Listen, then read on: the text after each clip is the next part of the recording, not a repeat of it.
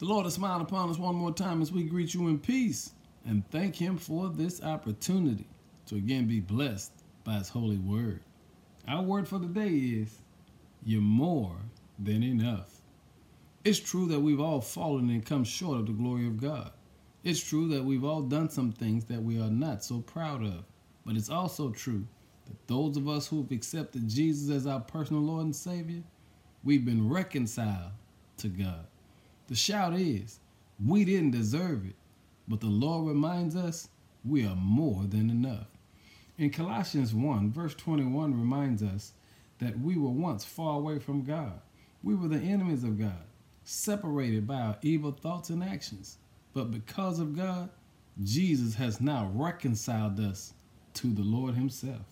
And family, that means you no longer have to be held bound by the mistakes of your past. Everyone has made mistakes.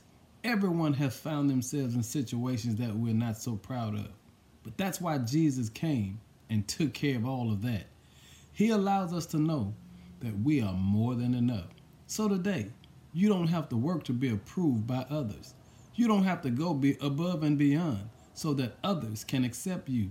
Jesus wants you to know you are already more than enough. So live your best life. Put your best foot forward because you now are free from yesterday.